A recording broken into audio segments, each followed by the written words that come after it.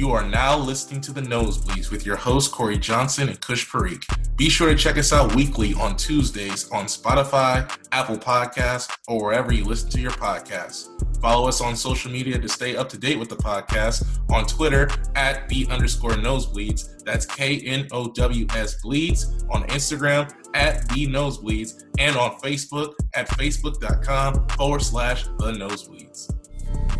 Face all your fears, then get at me. Get so many donuts on them back streets. Sit so high in the nosebleeds. Feel like I can fly. Yo, what up, everybody? Welcome back to the Nosebleeds podcast. That's KNOWS Bleeds. It's your boy. You already know it's your boy Kush, and I'm here with my co-host, Mr. Corey Johnson. As always, Corey in the house. How we doing, my man? Yes, sir. We are good. Good to be here. Good to be back on the show. Good to be talking some sports, and good to be talking about the NBA playoffs. Yes, sir. And let's get into it. We haven't done this in a minute, but on this day, June 17th, we have two NBA final championships were crowned on this day. First, we had the 2008 Boston Celtics beating the Lakers in Game 6 to win their first championship since 1986 and their 17th overall, which was league leading at the time. Finals MVP went to Paul Pierce. But then in 2010, the Lakers got their revenge and they beat the Boston Celtics in Game 7 for the franchise's 16th NBA title, which was second most at the time. And MVP was the late, great Kobe Bryant. Man, Kobe. I remember those series. Those were, that's the Celtics Lakers. That's why, obviously, in days before the rivalry, but it kind of rekindling of the rivalry in those two NBA finals right there. Yeah, I think that was like one of the last NBA finals where, to me, you can say maybe Cavs Warriors, but to me, I felt like, these two teams, as far as 2008, 2010, you could definitely tell there was a lot of bad blood there. And whether it was just the fact that these guys had gone at each other in the finals and everything was on the line, or at the fact that both these franchises historically just don't get along with each other, that East Coast, West Coast thing, and then also LA, Boston. So it was a great series. I think in 2010, and I think also the fact that it kind of really helped Kobe as far as, helped him be able to put himself in a different breed as far as getting that championship. And that 2008 one, you talk about, Paul Pierce and, going to the locker room and coming back. One of the most iconic things you'll ever see in the NBA finals that will never probably ever happen again. Man, but Paul Pierce, man, for all the crap that he gets, he definitely, let some crap out that day. Let's just leave it at that.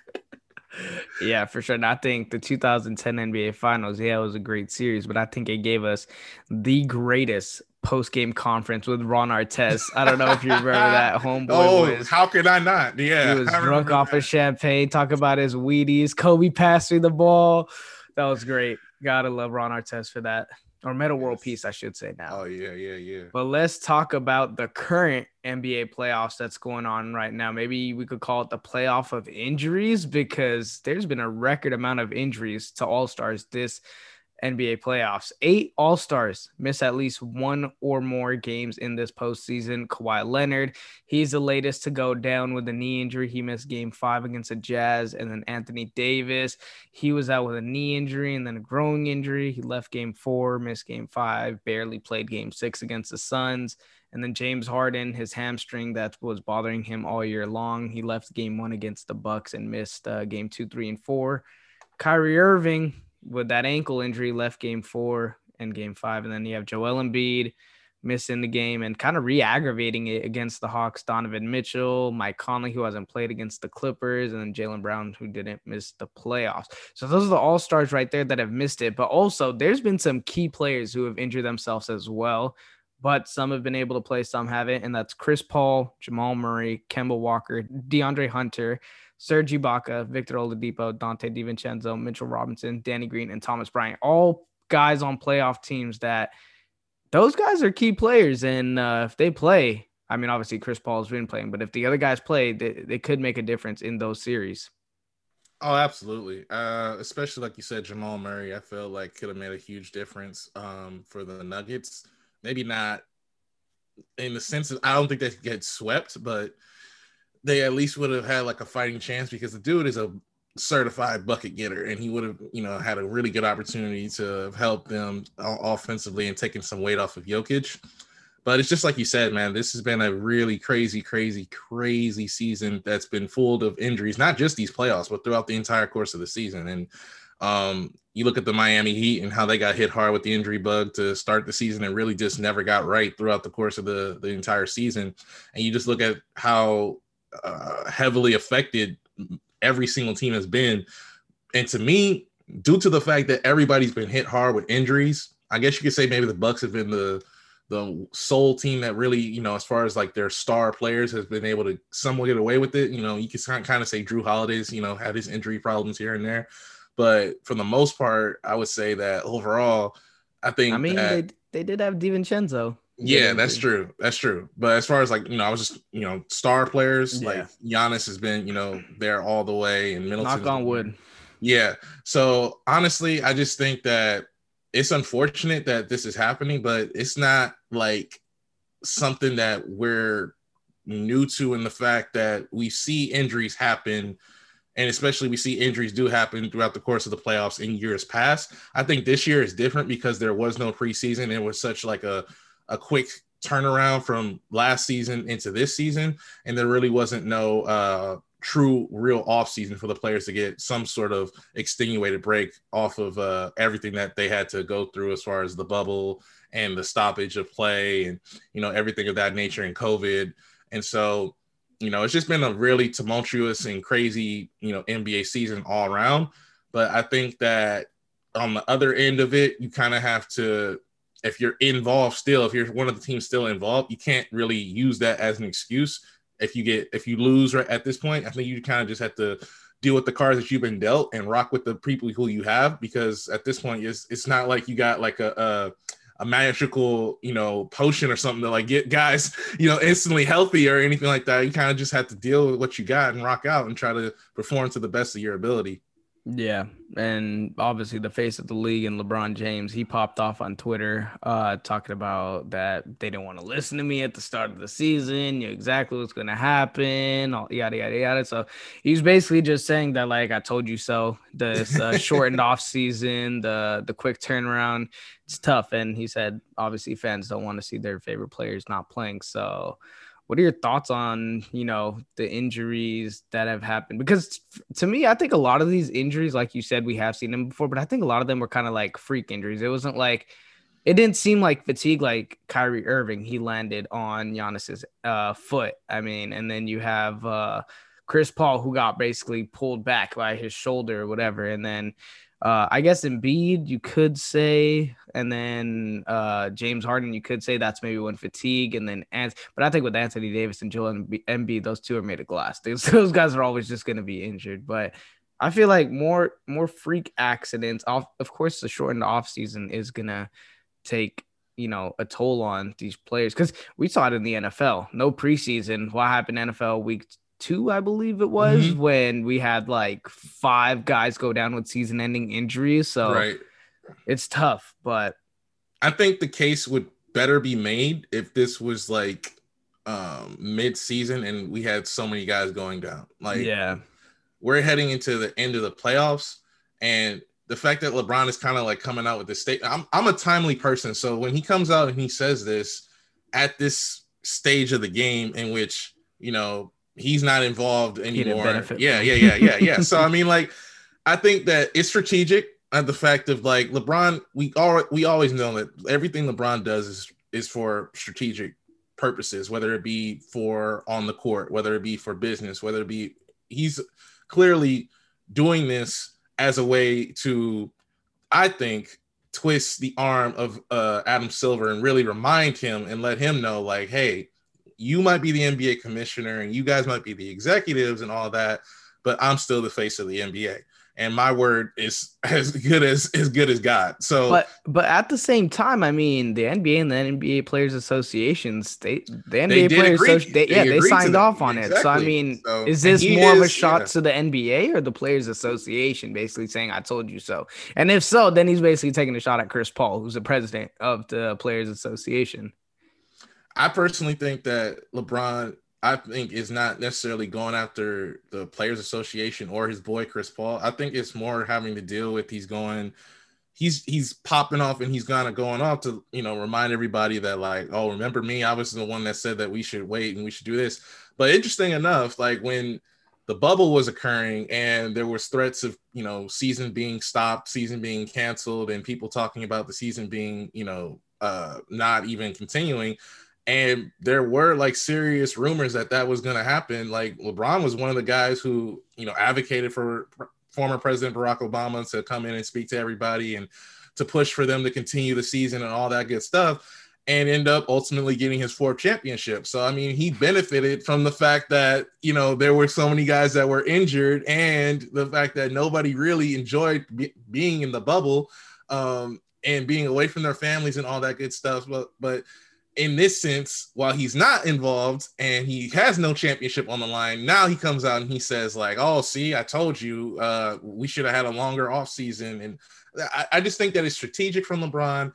And it's also shows that he definitely knows that he's going to get a spotlight on when he especially says matters about, the NBA, when he speaks about the NBA.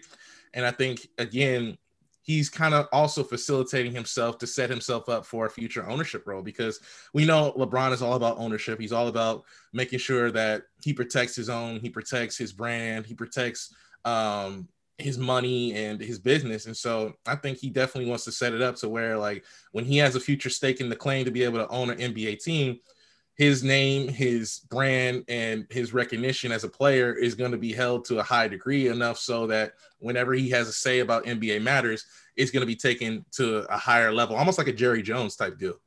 Yeah, absolutely. All right, let's move on into the actual playoff. What's going on in round two? Let's start off with the Jazz versus the Clippers, the only Western Conference matchup still going on. The Clippers are up 3-2 on the series. Game 6 is on Friday in Los Angeles. But the big thing is Kawhi Leonard and Mike Conley, those two injuries. Kawhi possibly an ACL sprain. We still don't know how severe it is and is most likely going to miss the rest of the series and then some, maybe. And then Mike Conley, like I said before, he missed 20 straight games in the regular season with a hamstring injury and then played against the Grizzlies, but has missed this series so far, re-aggravating that hamstring. And he says that he was good, but then there was a little setback in his rehab process. But I think we do see him in game 6. But quickly, what are your thoughts on these two injuries and their impact on this series? Well, I feel like the impact is huge. Obviously, it's been huge for Utah in the sense that it feels like unless Donovan Mitchell goes crazy, Utah's offense is really just Donovan Mitchell kind of pulling up and him driving to the rim and creating offense, whether it be a kick out to a shooter or whether it be a lob to Gobert or something like that, or them trying to get something off the fast break.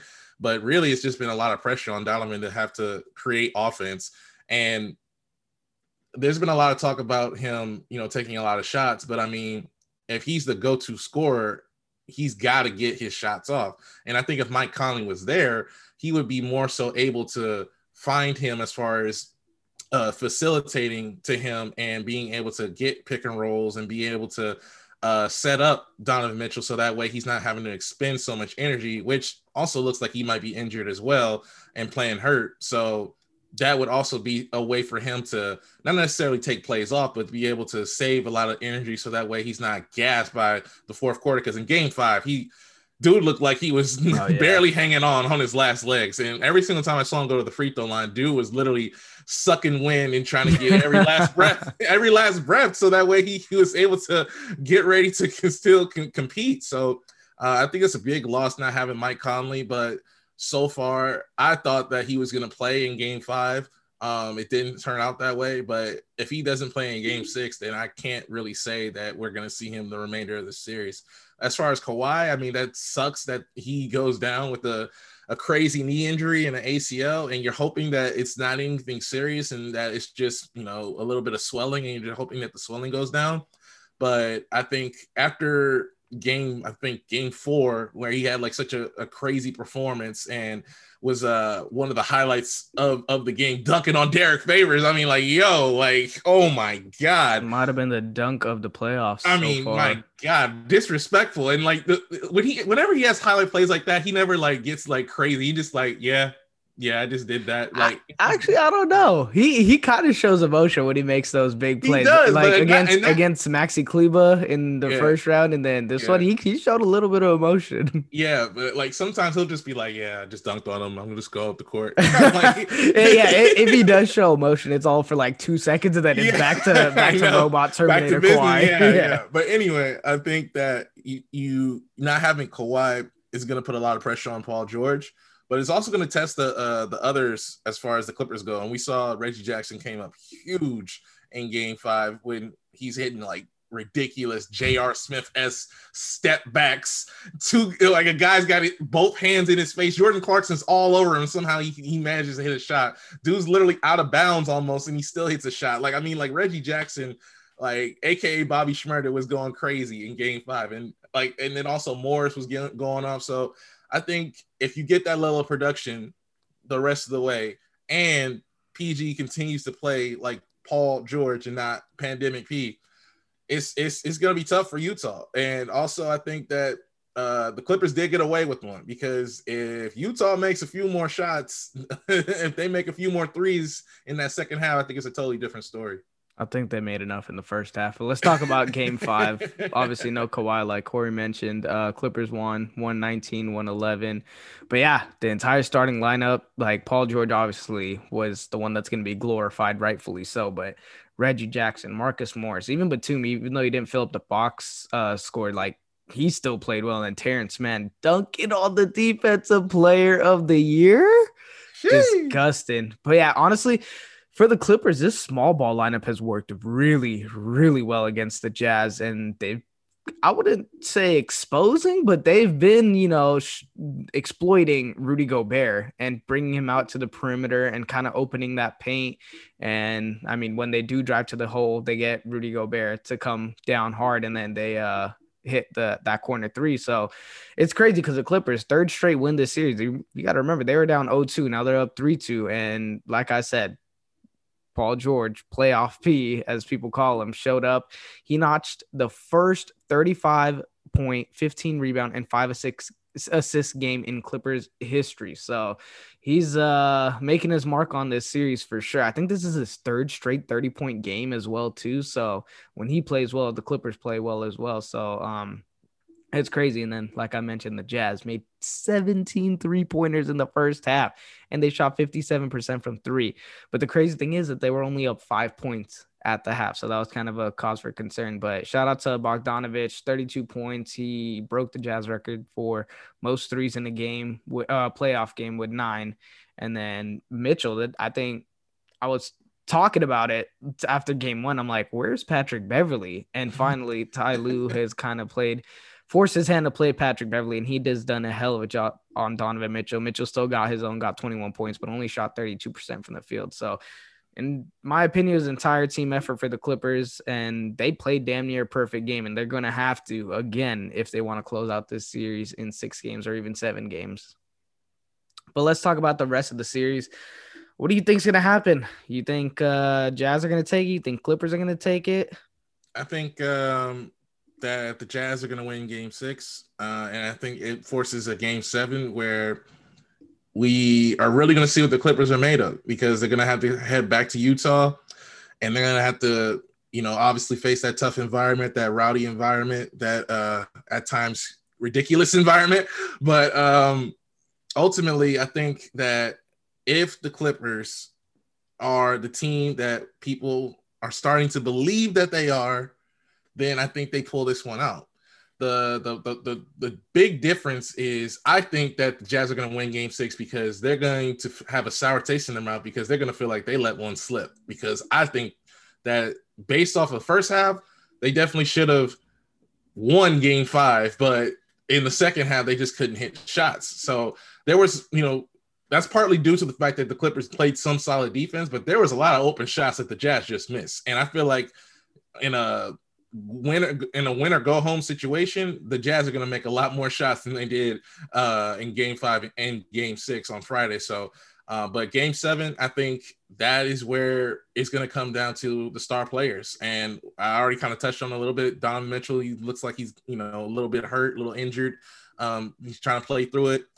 But who's going to step up for the Jazz in the sense of Donovan Mitchell kind of has like the game that he had in Game 5 and Game 7? Who's going to be able to step up and sort of like, be that guy who's a closer and be able to help him out so that way he's not just being chased around the court by Clippers defenders. And I feel like if PG plays like the same way he did in this game in Game 7, then I think the Clippers take it and they're heading off to their first ever Western Conference Finals. I think it's all dependent on Mike Conley. If he returns Game 6, I think the Jazz win the series. And if not, I think the Clippers win on Friday, Game 6 at home. But they got to do the exact same thing they were doing in Game 5 to move on, play damn near perfect basketball. It's just crazy because you have the Jazz shooting 57% from 3-pointers to end the first half, and then to end the game, I think they finished like 37 or something like that.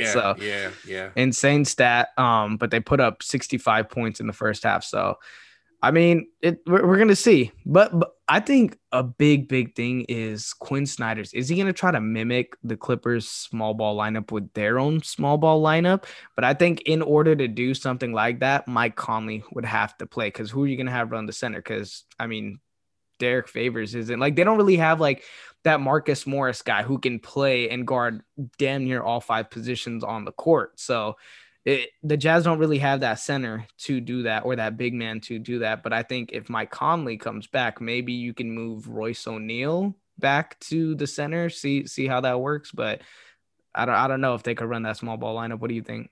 Yeah, I mean, it reminds me kind of what happened with the Clippers in the last series, as far as like they weren't really able to play Zubac for a majority of the last series against Dallas because the Mavs were playing such a small ball lineup, and they were really like kind of flustering the Clippers because like they had to play certain guys and they couldn't go as deep as they probably wanted to. Ty Lue has so many guys at his disposal, but in this series, I feel like even though yes, he's the defensive player of the year, but he's an offensive liability and he's a spacing liability. And because of the fact that you only are able to put 5 guys on the court, you're not able to really get the space on the floor that you need in order to free up the shooters and be able to drive inside. I think a lot of times when you see either Donovan Mitchell or whoever driving into the lane, the help defender whoever's guarding Rudy Gobert can just step over and help because he's just clogging up the paint. And all he can really do is try to get a rebound or try to get set up for a lob. And, that's getting shut down in the playoffs. So the only real way I think that the Jazz are able to go small ball, like you said, is if they turn to Mike Conley and he's able to run the point and run the show. But depending on whether or not Quinn Snyder, is forced into that, like you said, will, I think, be determined in Game 6 when they have to really, put all the chips out on the table and try to go for it. Because at this point, you're down 3-2 and there is no more, can't lose another game. Otherwise, we're out the playoffs. Absolutely. All right, let's move on to the Eastern Conference. We got the 76ers versus the Hawks. The Hawks up in the series 3-2. Game Shocker. 6 is on Friday in Atlanta. But I think the big thing is, obviously there's other things, but Joel Embiid is the big name that everyone is focusing on right now because just his injury and his fatigue throughout the entire series.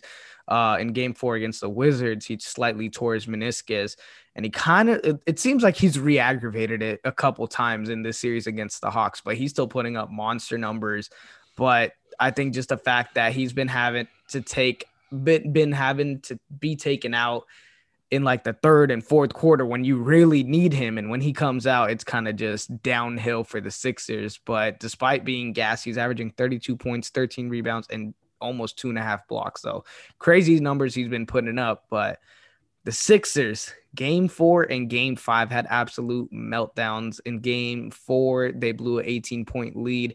And then in Game 5, they blew a 26-point lead. So what's your thoughts and takeaways from those last 2 games? Well, first things first, I mean, like, Shout out to Atlanta sports. I mean, this must feel awkward for y'all to be on the opposite end of, of a team blowing a lead. So I mean, like, hey, it was bound to happen.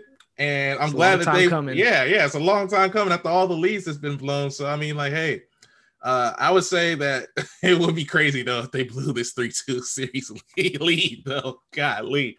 But to in all seriousness though, I think this is like you said, been a big part of the fact that Embiid really hasn't been able to be on the court for for the key stretches and the key moments down the stretch. But I think it's also the fact that the 76ers really take their foot off the gas pedal for whatever reason, because they just get into a comfort zone. And then also they're not making shots. Let's just point blank period. Like Ben Simmons, I think he only attempted 4 shots in game 5. I think Tobias Harris didn't do anything in that second half.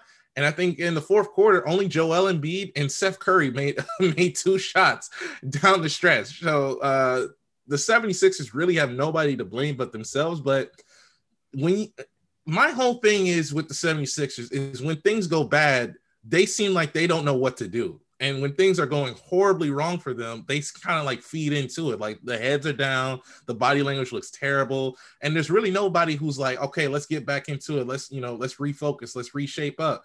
And I'm trying to figure out who's that guy, that boisterous guy on their team that like helps them to get back into line and get back into focus. And I mean, like with all the veterans that they have on their team, with all the different ability that they have, the talent that they have, they seem like, I don't want to say it, but they kind of seem like they are experiencing the same thing that the Clippers were having a season ago, and the same thing that the Clippers had a few years ago. And well, I have an answer for your question. And it has to do with what you just said. I think those two teams have something in common, and that's the same head coach in Doc Rivers. I mentioned it after last season when the Clippers had their meltdown that Doc Rivers is overrated. He is one of the worst on the fly coaches. He cannot adjust in games, and that's and he can't really pull guys that are hurting him, and he can't put in guys that are helping. Now, I think he's just an old school coach. He doesn't really take analytics into account, where I know it's like, oh, like, you don't always have to rely on analytics and stats and all that, but to a certain extent you should, because the numbers do not lie sometimes. But I've watched Doc Rivers for 7 years of my life, and I know what the Sixer fans are going through right now, and it's brutal. And let me tell you right now, Clipper fans and Sixer fans are not the same. They are vastly different in where Sixer fans will put your head on the pike and literally run around town, literally just slandering your name. But I saw this tweet and I just want to bring it up. This is Doc Rivers' playoff history since winning his lone NBA championship. 2009, he was up 3-2 on the Magic, lost a series. 2010, up 3-2 on the Lakers in the finals, lost a series. 2012, he was up 3-2 on the Heat in the Eastern Conference Finals, lost a series. In 2013, Clippers were up 3-2 on the Grizzlies, lost a series, Game 7 at home. 2014, Clippers blow 15-point lead in Game 5 versus OKC, end up losing the series. And then 2015, Clippers blow 3-1 lead to the Rockets. 2016, Clippers are up 2-0 on the Blazers, lose 4 straight. I mean, given Chris Paul and Blake Griffin both out, and then 2017, lost Game 7 at home against the Jazz. 2020, which is last year, blew the 3-1 lead. And then this year, he's blown an 18-point lead and a 26-point lead and are down 3-2. And the outcome is still to be determined. But I mean, at some point, it's you. it's all in the right. And I mean, like, yeah, Doc Rivers isn't the one out there missing shots and stuff like that. But there, you have to put Doc Rivers. He has to have some accountability in this, because if your point guard is shooting 4 for 14 from the free throw line and you're leaving him in there, and then you have your number 2 scorer in Tobias Harris going 2 for 11 and you're leaving him in there. I mean, I get it. You have to leave your star players in there, but at some point in time, you just got to say, okay, that's not working. Let's go to something else. But honestly, I want to talk about Ben Simmons a little bit. It seems like he's unplayable at sometimes this series, and especially in crunch time. He really, really needs to develop a jump shot in his career. Otherwise, in my opinion, he's going to be a glorified, better passing Tony Allen with a $35 million salary. Yeah, I seen another. Speaking of tweets, I seen another tweet where they was going in on Tobias Harris and Ben Simmons. They were like, I think they're like their contracts is like 300 something million combined or something like that, or something like that. Like it's like crazy how much money the 76ers have tied into both of them, but neither one of these guys can hit any shots Well, in like Tobias crucial Harris moments. has proven, like, But okay, yeah. Tobias Harris isn't overrated. He's overpaid, in my opinion. Yeah, but I The think he was able to fleece that in the sense of he got that because it's like after the whole Jimmy Butler experiment failed, Yeah, I think they had to get somebody in there to take the pressure off and of he Embiid he's and flourished under Simmons. Doc Rivers. He's Oh done a hell of yeah, a job. oh It's yeah, just but a I think bad. the problem is that it's he's their third option as far as the pecking Second. order. Well, yeah, he's their second, like as far as like give me the ball, I'll shoot it, I'll be able to get you a bucket. And the problem is that when his shot ain't falling and when Embiid's shot ain't falling, Ben Simmons ain't gonna shoot. So it's like, Bro, that's my biggest thing about where Ben else do you Simmons. I don't mean to go? cut you off, but it's 2021. The NBA is vastly different. The pace is at an all-time high. Three-pointers are flying like nowhere. Get a fucking jump shot. It's not that hard. Like literally, if he gets a jump shot, he could be a top 5 player in the NBA. And I'm saying it's ridiculous. His biggest problem, I think, is that he has all the physical gifts in the world as far as he's able to be a defensive player of the year type player. He's able to hound teams on the defensive side of the ball, be able to get rebounds, feel the stat sheet. He can score as far as like driving to the rim and get dunks and stuff like that. But when that slows down and you're in the half court setting and guys are backing off of you and forcing you to, I mean, you could even like just get like a little mid-range game. Like, Yeah, even get a that, little. And the even thing that. is we've seen flashes of him like in high school, in LSU. He's had a little post game. I'm not saying it was consistent, but it was there. Right. But So I don't know if it's a confidence thing or what it is, because I I've don't seen know. him shoot the ball. It's like we saw Markelle Fultz and how bad his jumper was. Yeah. Ben Simmons doesn't have that problem. I think it's a big confidence issue, and maybe he just needs to get more consistent with it.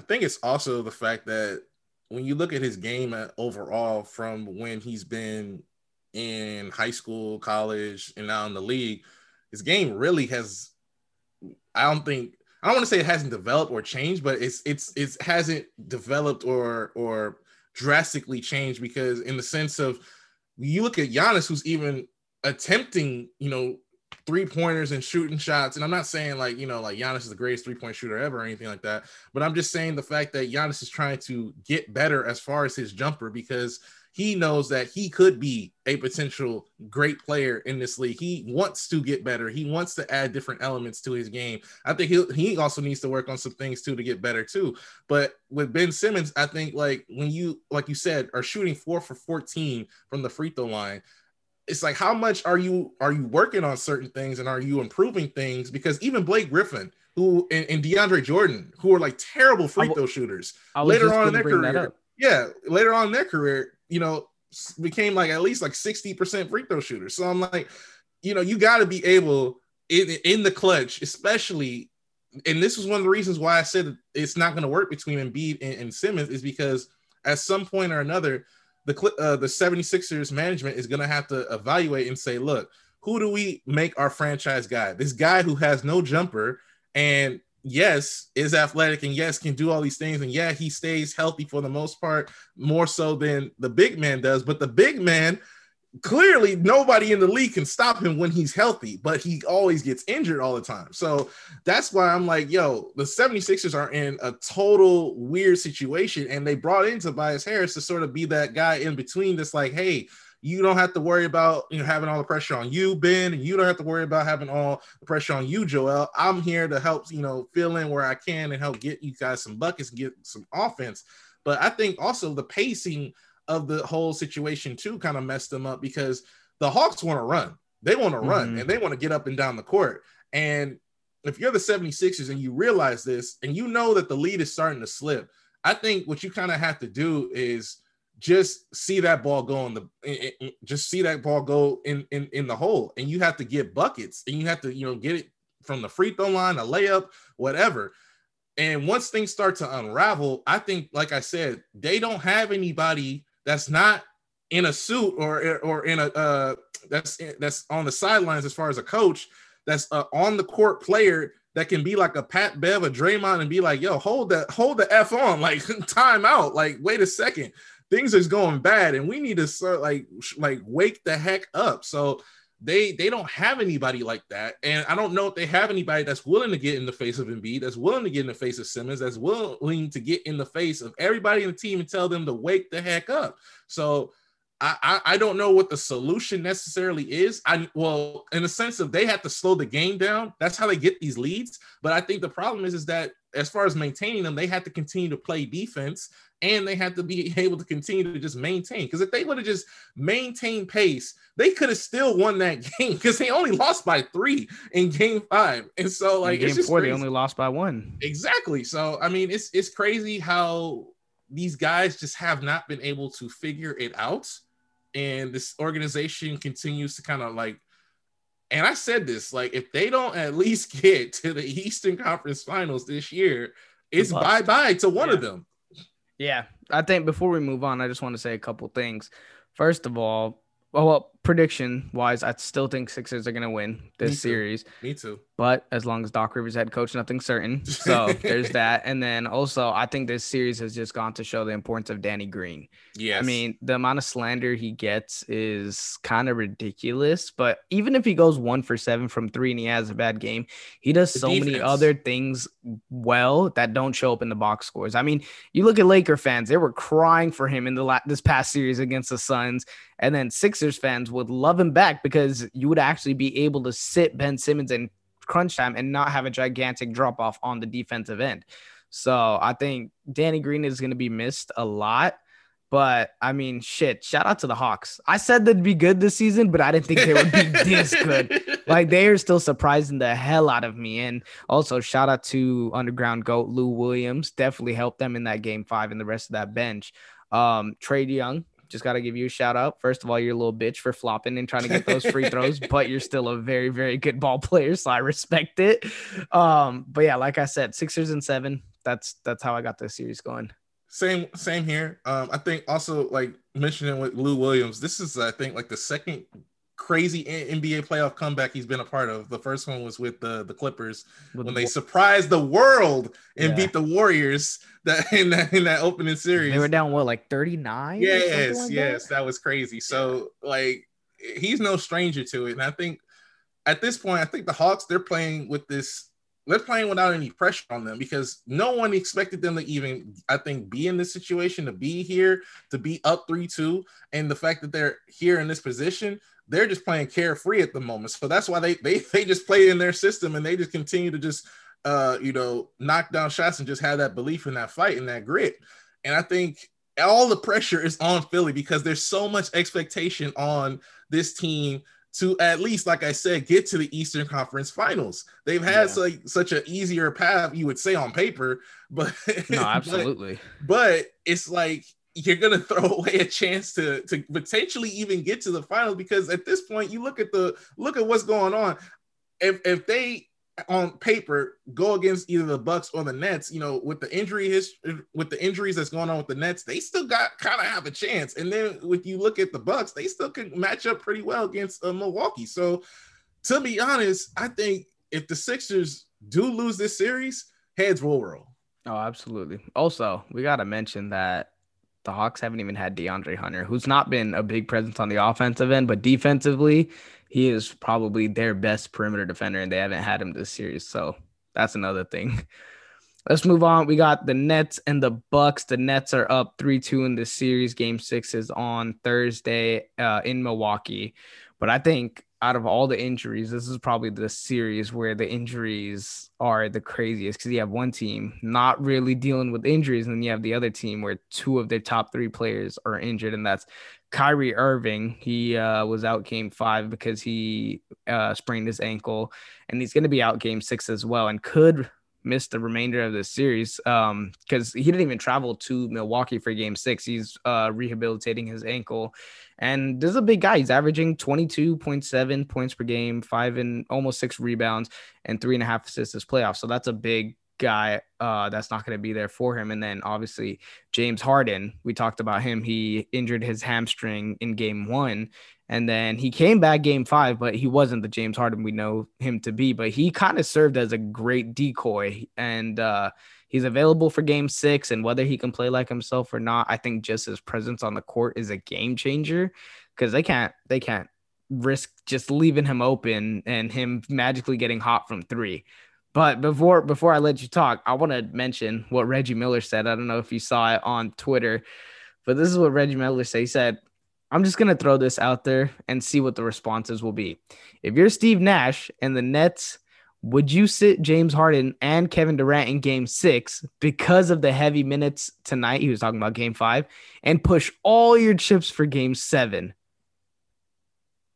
No, like, bro, what? Like, no, this ain't basically saying this ain't a video game. Like, yeah, this isn't a video game, bro. You go. If you can end the series as fast as possible, end the series as fast as possible. Because depending on what happens in the 76ers and the Hawks series, we're expecting that to go 7. We think that the 76ers are gonna, hopefully win game 6, and then go on to win game 7. And so if that goes 7. And if you can avoid having to play another game and you can get some extra rest for both your star players and the guy who's been carrying you at the moment, Kevin Durant, then do that. Then absolutely do that. So I don't understand why you want to play an extra game when you don't have to. It just makes no sense. So, and I think that's a lot of the backlash he was getting. And if this guy somehow gets interviewed for a head coaching job, they're just gonna pull up this tweet and be like, nope, we don't want him. That makes no sense. I get like he was trying to just like, I guess maybe stir the pot up, but either way, it makes no sense whatsoever. Who thinks, like, even a casual fan realizes not to do that? I would never lose on purpose in the playoffs. In the playoffs, so how the hell would the former NBA Hall of Famer saying this? But like you mentioned, KD, let's talk about them. The 2 big number 1s for each team, which is Kevin Durant and Giannis Antetokounmpo. Let's start with KD. Could we say he is the greatest athlete to ever come back from an Achilles tear? Because in that decisive game 5, he had a 49-point triple-double while the Nets were down double digits, and he did not take a single second off. He played all 48 minutes of the game for a guy who, in his first season off an Achilles tear. Absolutely insane. This series, he's averaging 34 points, 10, almost 11 rebounds, and over 5.5 assists. But then you have Giannis on the other side, who's kind of been hush-hush, but he's still putting up great numbers, 30 points a game, 10 rebounds a game, and 3.5 assists a game. So I think the biggest difference in this series and the reason why the Nets are up, albeit, 3-2, and it was looking like it was going to be 3-1 or 3-0 after the first 2 games. But the biggest difference is one team has Kevin Durant and the other team doesn't. And it's not a knock on Giannis, but his game is nowhere near as complete as Kevin Durant's game. No, absolutely not.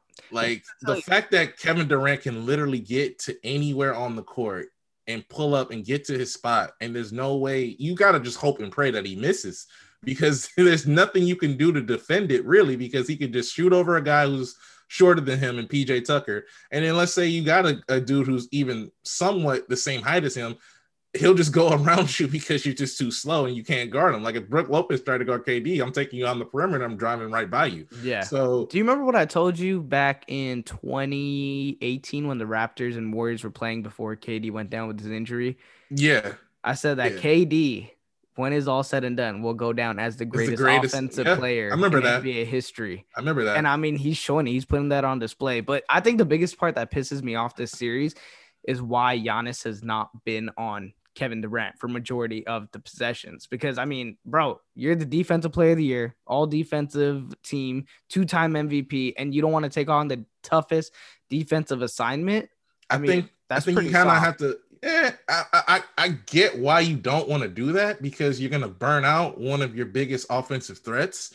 And while, yes, a lot of people will say, like, offensive threat, he can't, like, Blake Griffin can hold his own against Giannis. I'm like, yeah, but at the same time, you don't want Giannis fully guarding KD for a majority of the time, because that is a mission in itself, just to be able to, exert so much energy to guard a guy who can literally do whatever he wants.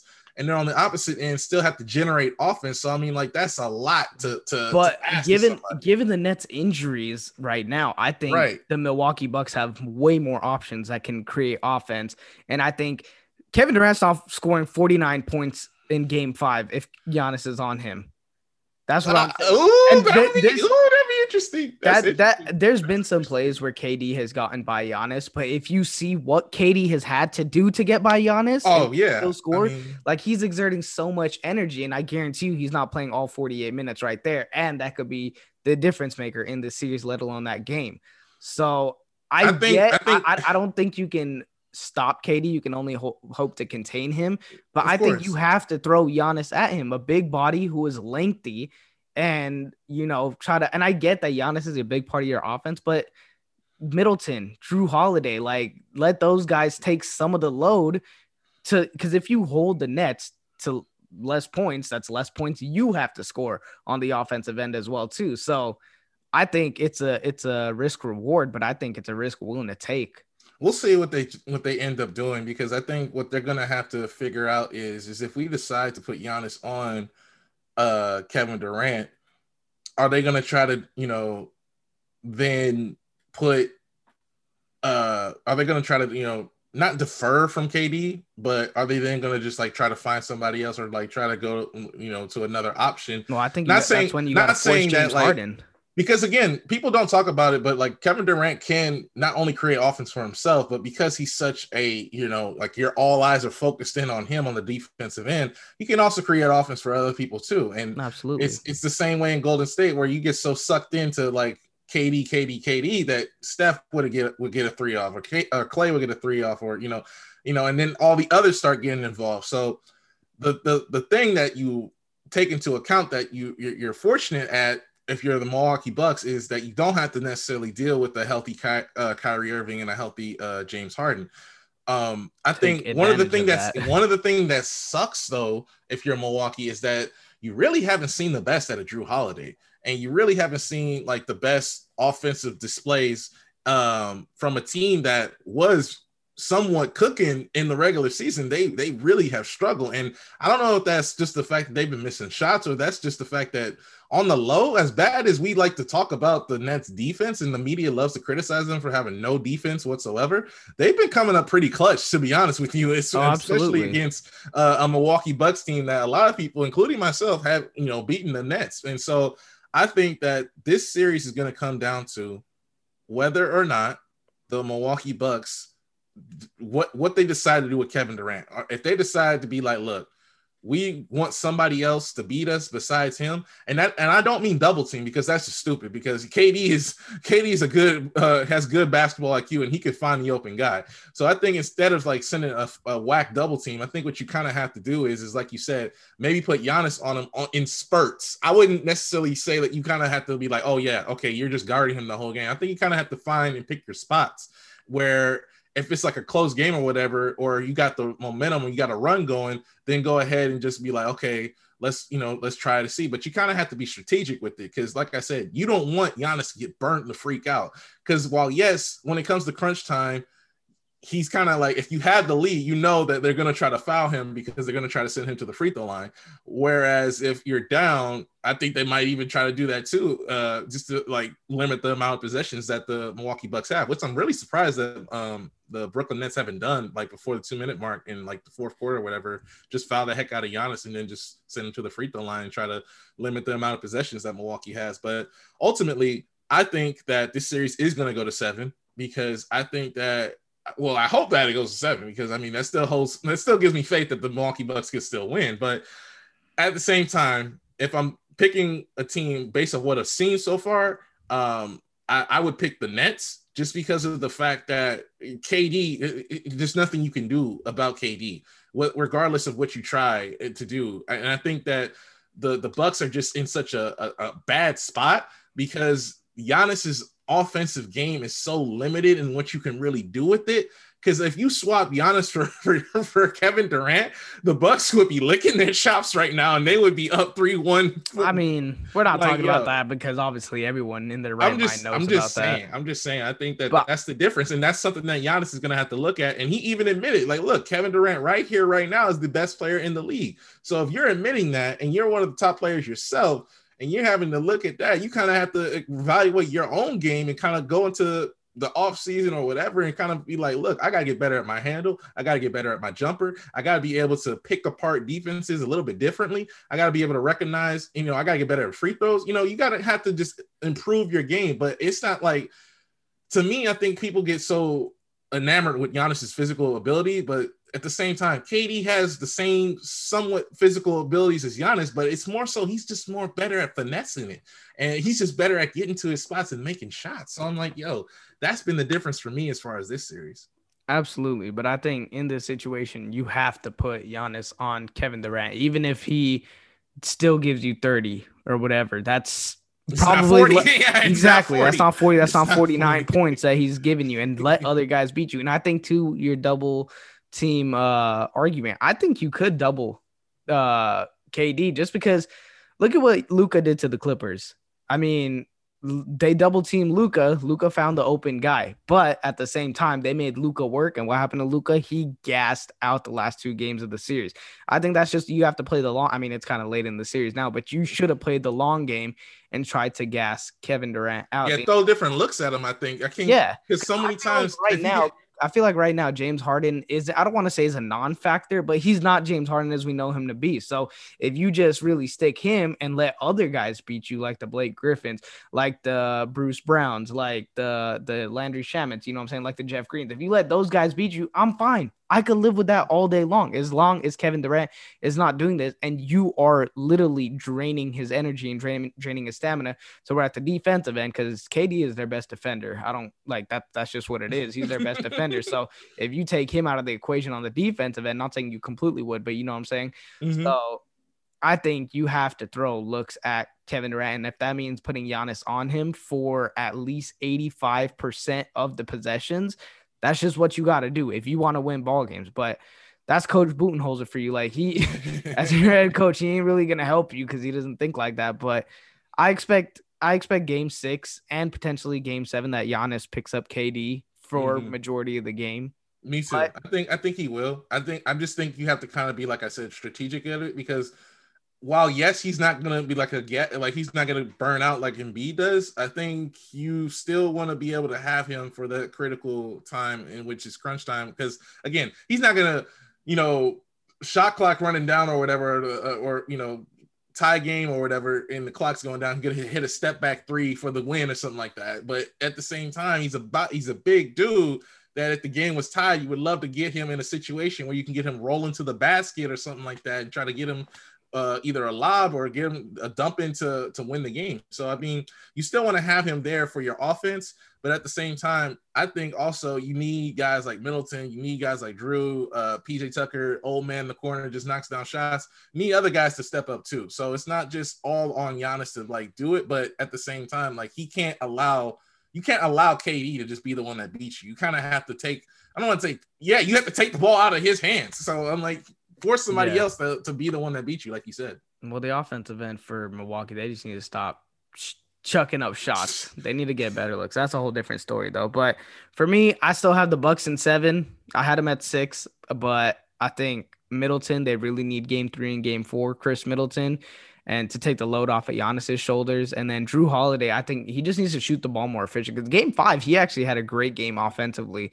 But, I mean, James, I don't know if he's been having the assignment of James Harden, whether he's fully healthy or not.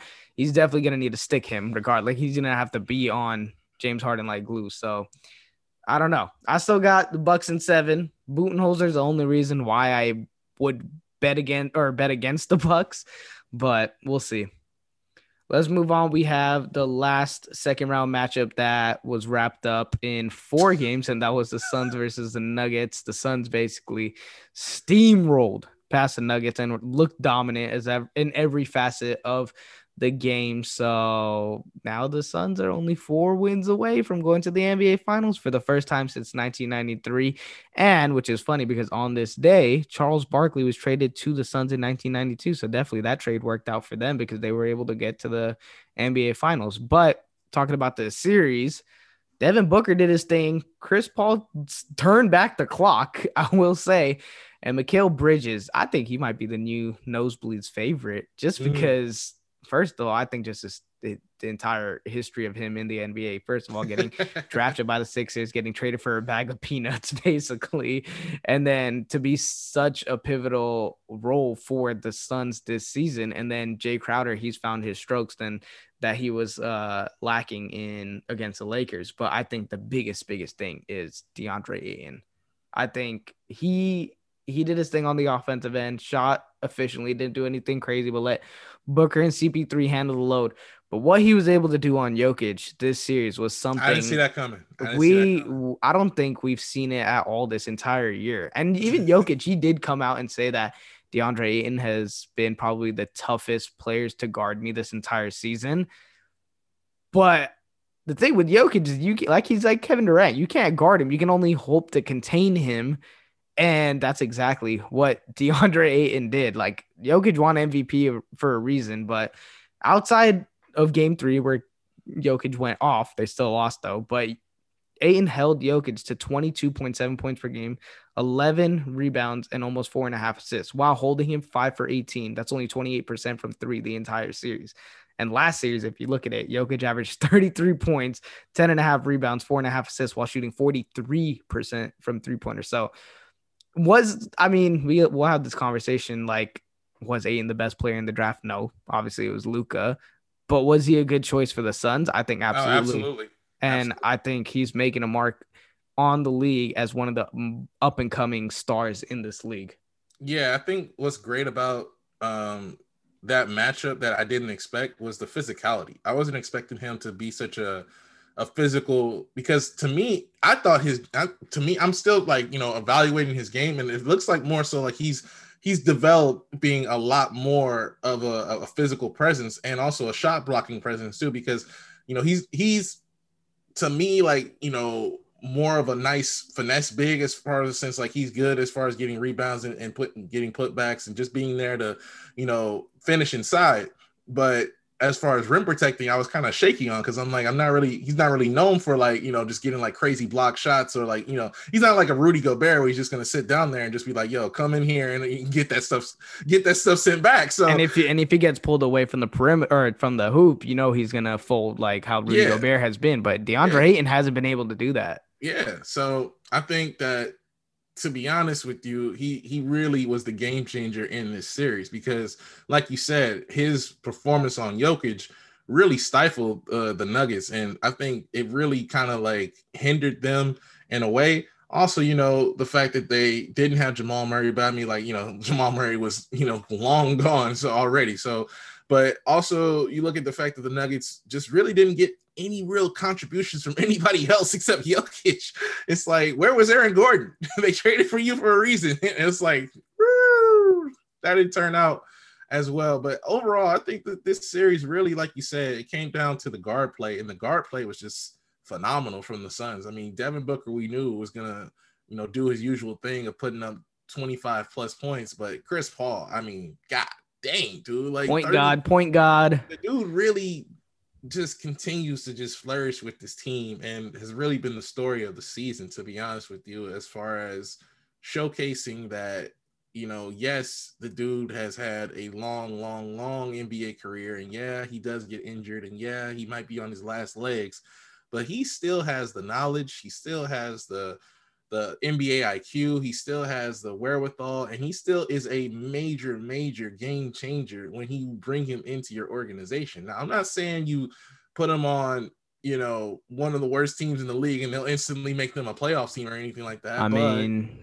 he did that last year. I mean, he did. He did that last year, so he did, but they, come on, he did. I'm not saying he did, but he did, because everybody projected OKC was not even going to finish anywhere in the playoffs. But I'm just saying, like, like, I'm not saying you just do that like every single year and he'll just instantly get a team to the playoffs. Well, yeah.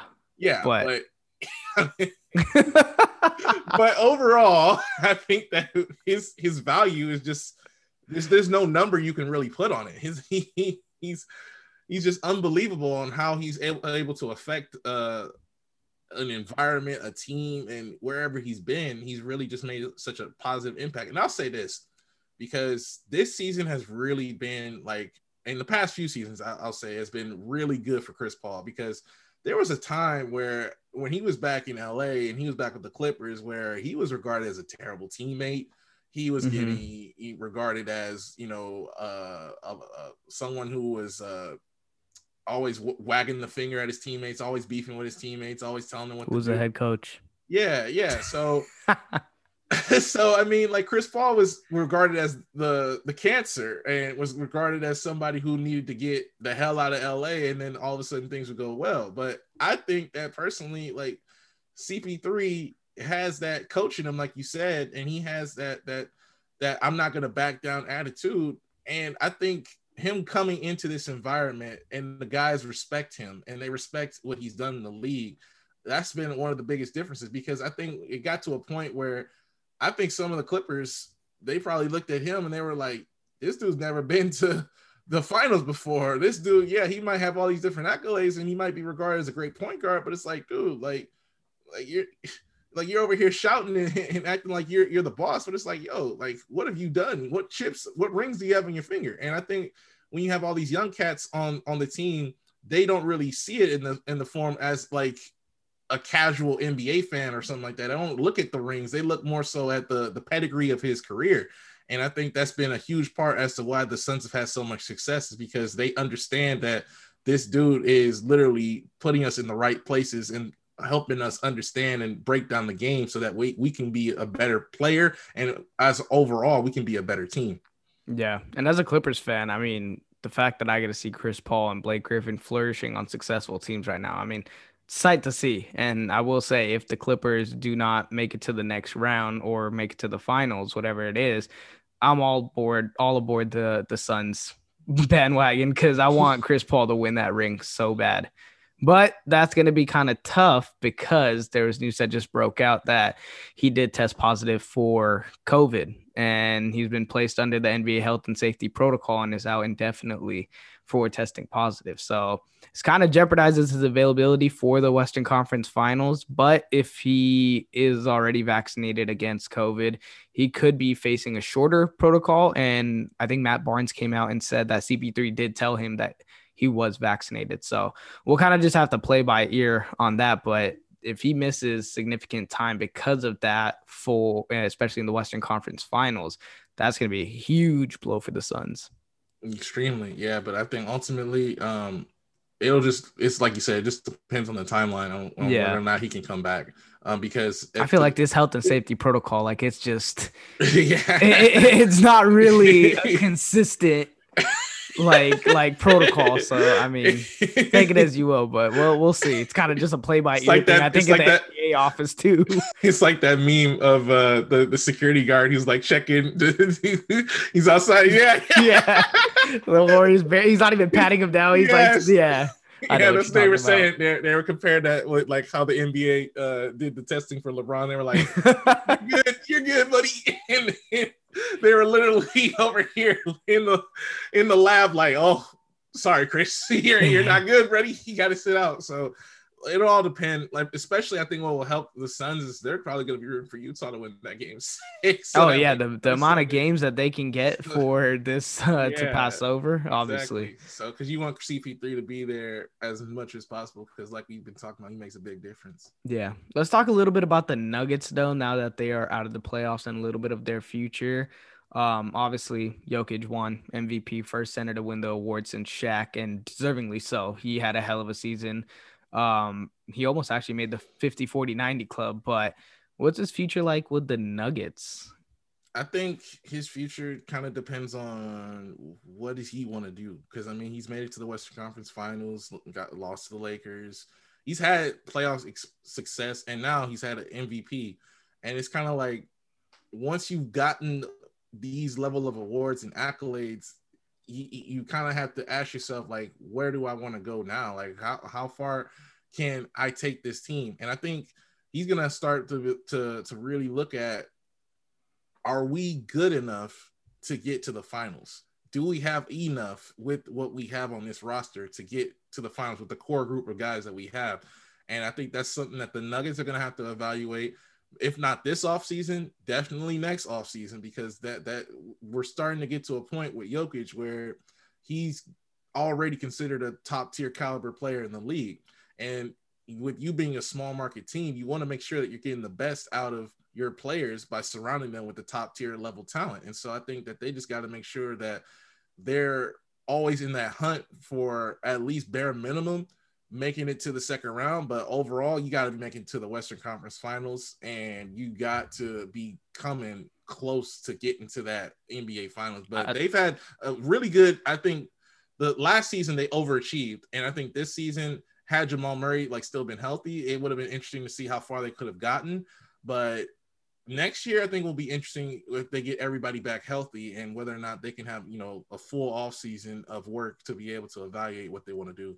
Yeah. Well, he has 2 more years on his contract next year and the year after until he's a free agent. So we'll see. But I think the 2 biggest names outside of Jokic is Jamal Murray when he comes back, and then obviously Michael Porter Jr. if he could take that next step. Because before Jamal Murray got injured, he was like, he had a struggle to the beginning of the season, but he finally started to step it up and look like the Jamal Murray that we all thought he was. And I mean, he doesn't really rely on explosiveness only really to finish against big defenders and stuff like that. But so I don't think this ACL injury will set him back like at all. But with Michael Porter Jr., I mean, they were really looking for him this series to really step up. And is he that third player because we see it in the NBA, to be successful in this league, you really need a third guy. You can't really do it with a 1-2 punch anymore. So is he going to be that third guy? Can he step it up? Because in his second season, which was this past season, he stepped it up big time, averaged 19 points a game, 7 rebounds on 54, 45, 79 shooting split. So I really like what he brings to the table for the Nuggets. If he can work a little bit more on the defensive end, because he's lengthy. So he definitely has that in him. And if he can get a little stronger, he could be a problem in the league and could maybe even overtake Jamal Murray as a number 2 on the Nuggets. So yeah, that's what I'm saying. Cause I mean, like he has the tools and the natural gifts already to really be a nice, forward position type player that you can have to go out on the wing or go out down low even and try to like do something. And I think what you said was right on the nail as far as like he needs to get stronger and needs to get more defensively capable to handle some of these guys that he's going to have to be going up against. And even like if he's trying to go to the next level, he's going to have to be able to defend a lot of these guys who you're going to have to come up against as far as in the Western Conference, especially. So I think that's going to be something that he's going to have to look at and really focus on going into the offseason is defense, and then also just getting more comfortable with the physical strength. But then also realize that this was his first real, I don't want to say his first real playoff experience, but this was his getting like real playoff experience, and especially going, into the second round against like an opponent like this. This is a good experience for a young player to have and be able to realize, look, it's levels to this. Like you can't just get away with doing the same stuff you do in the regular season. Like that's why it's different. Regular season, first round of the playoffs, you're able to still get away with stuff. But once you get to that second round and on, it turns into a totally different ball game. So I hope MPJ does realize what he needs to do and understands what he has to do in order to get better. And then for Jamal Murray, I'm really expecting him to have a comeback player of the year type performance. I'm really expecting him to, albeit he is coming off, like you said, an ACL. So I think the first couple of months, you kind of have to evaluate and see what he can do as far as like his lateral movement and his quickness and all that. But like you said, he's not really a guy who's been like heavily reliant on his athleticism, and which is good for him because he's still able to, knock down shots and hopefully he can come back and still be able to fire on all cylinders and turn the clock back to when he was in the bubble where he really popped off. So time will only tell on what they are able to do. But I think the thing that is going to help them get to the finals is depth wise, they have to be able to obviously stop people. because Yeah. Jokic, I think, is a great offensive threat on all cylinders because you can't double him because he's going to be able to find an open man with his passing capability. And then offensively, he's always capable of scoring and able to find his spots and get where he needs to go. It's the defensive end where he's going to have to be some sort of an anchor and some sort of a defensive and not be such a defensive liability. Not liability in the sense where he just gets cooked every single time. I think But he was a liability maybe the last 2 years, but this year I feel like since he lost he his got weight, better. He he did get got a better. lot better. He did get better. But I feel like, Not saying he's an all and or defensive player. And I'm not anything saying like he has to that. be the best defender, but I think he has to be considered one of the best defenders, at least on his team. So he has to be to put that and push that idea on himself. And I think that will trickle down to the rest of the team because, as we all know, as the head of the snake goes, the rest will follow. So if he makes the onus to be more defensively solid and be more defensively capable, then the rest of the team will do that too. Because I think the Nuggets have that mentality. They have the capability of making shots and knocking down threes and offensive galore. But if that stuff's not working, you got to get stops to be able to get back to the game. So if you're able to do that, then I think that is going to take them a long way. And especially in the gauntlet of the West, you have to be able to play defense. Yeah, absolutely. Well, I don't think he's helping by walking his horses out there in Serbia. No, but I think, yeah, you hit the nail on the head on the defensive end. I think that's the biggest part of this Nuggets team that they need to focus on this offseason. I mean, last season they had Jeremy Grant, lost him to free agency. And then they struggled mightily in the beginning of the season, then brought in Aaron Gordon, but then they got rid of Torrey Craig and Gary Harris. So they need that wing defender that has versatility to guard big men like Jeremy Grant was and Aaron Gordon. But I think they also need very solid perimeter defenders that can guard guards, especially in the Western Conference. They need like a Marcus Morris type player, to be honest. Or even just like not a Marcus Morris, but maybe like, you know, a Patrick Beverly type of player, like a Mikal Bridges or something like that. Just because, like, the Nuggets have their two guys locked down in Jokic and Jamal Murray, and then Aaron Gordon will be back on $16.4 million contract, which honestly isn't a terrible contract for him. And then Michael Porter Jr. is still on his rookie contract. But you have guys like Monte Morris and Will Barton, who I think are expendable because both those guys combined together are making $22 million. Right. And they both have player options. So those are pretty big contracts for those type of players. Because honestly, I am a big fan of Campazzo. And I think he is a solid backup point guard. He is. And then you have JaMychal Green, who has a $7.6 million player option. So this offseason, if all those guys accept their player options and the guys that are free agents, they don't bring any of them back, they'll have about $7 million in cap space, which is not a lot to do with. So I think they're going to have to make moves definitely this offseason and try to get those perimeter defenders. Because I think guys like Monte Morris and Will Barton are very attractive pieces for other teams. So we'll see what the Nuggets do this offseason, but they're going to have to make big defensive moves this offseason. Let's talk about other NBA news. We had the all NBA teams announced, and first team was Jokic, Giannis, Steph Curry, Luka, and Kawhi Leonard. Second team, Chris Paul, Damian Lillard, Joel Embiid, Julius Randle, LeBron James. Third team was Kyrie Irving, Bradley Beal, Rudy Gobert, Jimmy Butler, and Paul George. Any surprises or snubs from this list?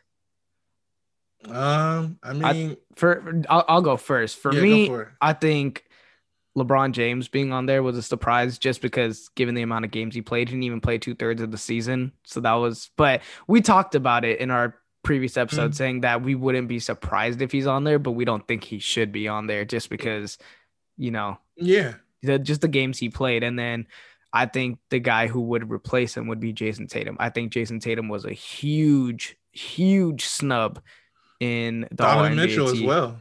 Donovan Mitchell as well too, but he also missed a couple games too. But I mean, like, who are you really gonna put Donovan Mitchell over? Kyrie, Bradley Beal? That's the thing. That's the thing, though. It's like I forget who. I think Reggie Miller was the one that said it. He said, like, if I'm Jason Tatum with Donovan Mitchell, I gotta be feeling some type of way. If I'm getting completely like disregarded as far as all NBA. But at the same time, it's like you said, like you're gonna put him over Dame Lillard, Chris Paul. Like, so I think the locks for guards are Steph, Luka, Chris Paul, Dame Lillard, Kyrie, and Bradley Beal. I think you could intertwine him with either him or Westbrook because I think Westbrook deserved the All NBA team as well too. So, But the fact that Bradley Beal got it, I'm not mad at that. But I mean, at forward, you got Giannis, Kawhi, Julius Randle, Jimmy Butler, Paul George. Maybe you could have swapped him out with Devin Booker, but I'm not mad at the Paul Yeah, George because he did have a hell of a season. But yeah. LeBron James, I think that's just the biggest thing for me is just the amount of games he played. He only played 45 games out of the 72 games. So,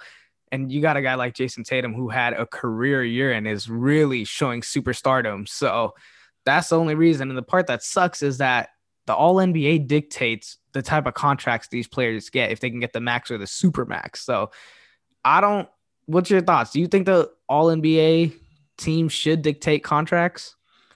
I mean, is that something that you can like negotiate, or is that something that No, already like that's kind of already set in stone. You can't well, really. well, I mean, like that to me, that doesn't seem like it's necessarily. I don't want to say it's not fair, but at the same time, No, I I don't think think that it's that not. should. I don't think that it should be in the contract because that's something that's out of my control. I can't force media members Exactly. to vote for me to get Exactly. in there. Even though I could put up career numbers or I could have a career year, like you said with Jason Tatum, and still not make it. So I mean, Yeah. like, and I think to be honest with you, a lot of that has to deal with the fact that maybe your name isn't even in that sort of a conversation sometimes because Boston had a very underwhelming season as a team, even though Jason Tatum was doing whatever he possibly can to hold that ship together. Because the team didn't had such an underperforming season of what the projection was coming into the year, I think that's one of the reasons why some guys get overlooked because some people are not watching games of teams that are like But if that's the case, then LeBron James finished 7th. Yeah, right. Look, hey, I'm just laying it out to you. No, I get it, but that's yeah. what I'm saying. I think the voting system for these All NBA teams, and especially knowing that they dictate players' careers and the money they're making, I think it is so flawed. So flawed. It's crazy. It's crazy. And I think I was talking to Cody, who's been in this, who's been on the podcast before, and we were talking about maybe the All NBA format should be changed position wise. Maybe they should do it like an All-Star game, how they have 3 front court, 2 back court. No, not positionless. Because I think because basically the All NBA team is saying who is the best at those positions. Right. That's basically what the All NBA team is. So if you take out the position list, like that just makes no sense. So I think if they do a little bit like the All-Star game, how you have 2 backcourt, 3 front court players. So like you could have Embiid on the first team. You could have maybe take out Bradley Beal or Paul George and put Jason Tatum on there. You know what I'm saying? Like maybe something like that, or take out Rudy Gobert. Cause I would take out Rudy Gobert. And that's not a knock against Rudy Gobert because he had a hell of a season, but I would put Jason Tatum any day over the year over Rudy Gobert. But then you got to put Donovan Mitchell somewhere because there's no way you don't have the best player. Record in the league and don't have a single player on there. You know what I'm saying? So yeah, that's why I think that All NBA voting is very flawed, and the NBA has to fix that, and just solely because it messes with players' contracts that they're up due for. So yeah, I agree with you. And then we had the all defensive teams. The first team was Rudy Gobert, Ben Simmons, Draymond Green, Giannis, and Drew Holiday. Second team was Bam Adebayo, Jimmy Butler, Joel Embiid, Matisse Thybulle, and Kawhi Leonard. Oh, no real arguments here. I would have loved to see Mikal Bridges, obviously. Yeah, I would have loved to see Mikal Bridges on the second team. But who are you really gonna put him over? Yeah, Butler, Kawhi Leonard, like. You can't really put him over those 2 guys. Yeah. Maybe Kawhi Leonard, you could put him over, but Kawhi is Kawhi. So yeah. And then let's talk about the NBA awards, and let's see how many we got right. MVP, Jokic. We both had Jokic. Got that. Defensive Player of the Year, Gobert. We both had that. Most Improved Player, Julius Randle. We both had that. Rookie of the Year, LaMelo. Corey had that. I had Anthony Edwards, who I still stick by just because of the amount of games that LaMelo missed, but I'm not mad at it.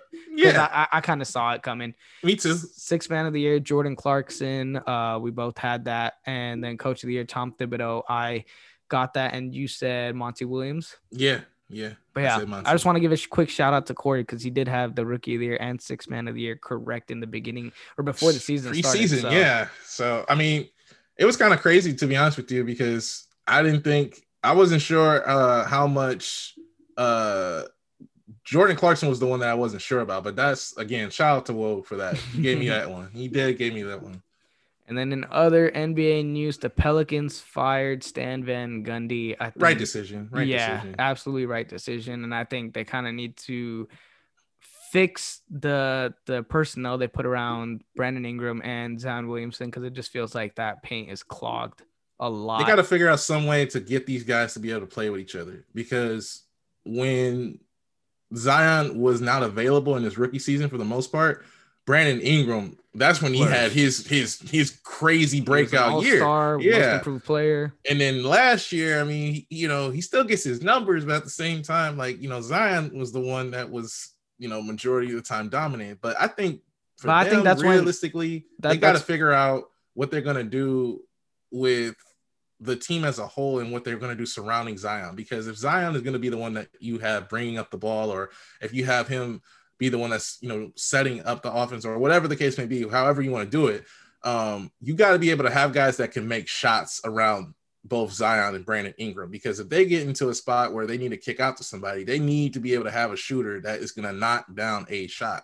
And so far, it's been streaky. And in playoff teams, if you're going to be making it into that playoffs, or if you're going to be trying to vie for the play-in tournament, the Pelicans got to be able to knock down shots. And they were too streaky for me as a team this entire season, and last season too. That's why they missed out. Yeah, so I think they're definitely going to have to get shooters to surround those guys, especially at the big man position. And then the biggest name for them that's going to hit free agency is Lonzo Ball. So we'll see what happens with the Pelicans. And then we have Scott Brooks and the Washington Wizards parting ways. The first year, or no, with the new guy, Russell Westbrook, on the team, and his former coach, and is now not in Washington. What do you think? It's not surprising. I think Washington's heading more so into a rebuild situation, like we've mentioned in the past. I think they're probably going to deal off both Bradley Beal and Westbrook and try to just see if they can rebuild their franchise, because that'd be the right move to do. Let's face facts. I mean, you kind of like, Bradley Beal's just wasting away in Washington, and if he's not going to say anything, I'm wondering how long it's going to take until he decides, like, look, God, I'm not happy and I don't want to be here anymore, because we're not looking like we're in a winning situation. Yeah. And then last but not least, we have the Mavericks GM Donnie Nelson and the Mavericks parting ways. A little surprising here, but I mean, whoever gets that GM spot, they are licking their chops. They got probably the best up-and-coming player in Luka Doncic, but they have a lot of work to do with how to surround guys around him. So biggest thing is Luka Doncic getting him that contract, because he's eligible for the Supermax and could break the record for the biggest contract in NBA history. So that's going to be interesting for whoever that new general manager is, and then how to fit the pieces around him, and whether Kristaps Porzingis is still going to be a part of this team or not. Yeah, because I think that's the biggest thing for whoever gets that general manager job, is they're going to have to figure out, number one, who's going to be the number two for Luka, because clearly the Porzingis experiment has not been working out, and he's not been the same guy that he was when he was in New York, which, again, that was an amazing trade by the Knicks, by the way, to be able to get that off. But it's just sad at the time for Porzingis, but at the same time, like, when you're hearing rumors about allegedly Luka being upset or him being, but even there's been rumors that Porzingis is upset, saying that I'm not really involved in the offense. Yeah, but to be honest with you, it's kind of hard for them to get him the ball when Luka is Luka. So I mean, like, it's hard to be able to have them play together when, again, Porzingis isn't the same player he was before his injury, and he hasn't really been playing like it. And again, that's difficult when you don't get a lot of looks. But Luka needs a number two, and he needs somebody. And depending on whether it's from the draft, which more than likely is going to have to be, because even though, Dallas, is not the greatest free agent destination, they do get some nice little pieces here and there sometimes, but because of the state tax. But at the same time, I think that Dallas is going to have to do better by Luka than they did by Dirk, because they were very fortunate in the sense that Dirk was just so loyal, in the sense that he would take pay cuts. He didn't ever complain. And I think he was just more so happy at the fact that he was just able to be in the NBA. And I don't think Luka really gives a dang about the fact that he's just happy to be in the league. He knows he's a star. He knows that he could walk into any team and he could be a star player for them. And whether or not the Mavericks want to take advantage of that, I mean, I don't know how long it'll take for Luka to start clamoring or rumors to start coming out that he wants to leave. But if the Mavericks don't do right by him, then you will definitely start to hear more of that come out. And I wouldn't be shocked if he does bust out and say, like, look, I'm not happy here. I want to trade or some crazy stuff like that. I think it's too early for that just because he's about to get the bag from them. Right. But it all can change in a matter of seconds sometimes, because I think I give Luka I give Luka about 3 years. And then if nothing transpires, then maybe.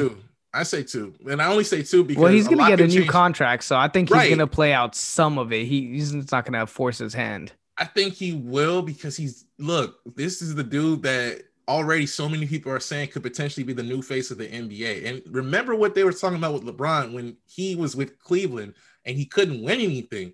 Like, remember how but LeBron was there until he was like, yes, he was there and he lived out his contract. But I think it's different now because the onus is like, look, you're so young, yes, but an injury can happen at any point. So I'm like, he's like, look, I got to get the bag, yes, but at the same time, he wants to be the face of the league right here, right now. If the media is already, predicting him to be the next dude, so I'm like, if he feels he can be the new face of the league, then I think he's gonna want to win the championship ASAP. Yeah, bag or no. I think the Mavericks, that's gonna be the hottest seat to be filled. So Mark Cuban, this is my formal resume that I'm gonna send you right now. I have ample experience watching basketball. Playing 2K, rebuilding teams on 2K. No, but yeah, whoever gets that job, it's going to be a fun but stressful one at the same time too. But that's going to wrap it up for this episode of The Nosebleeds. Appreciate y'all listening as always. Make sure y'all are following us on social media, on Twitter at @the_nosebleeds. That's KNOWS bleeds. On Instagram, The Nosebleeds. And on Facebook, look up The Nosebleeds Podcast. Spotify, Apple Podcasts, we're on there. If you're listening to Apple Podcasts, shoot us a 5-star rating if you like what you heard. Write us a review if you're feeling generous. We really appreciate that. That helps us out a lot. Any last words, Corey? NBA playoffs is going crazy. NFL offseason going crazy. But, man, I'm so looking forward to seeing which teams come out of the West and which teams come out of the East, because I'm already set to see this NBA Finals, because at this point, somebody's going to get their first championship. And I'm curious to see which team that's going to be. Yeah, it's going to be fun to watch. But other than that, we out of here. Deuces.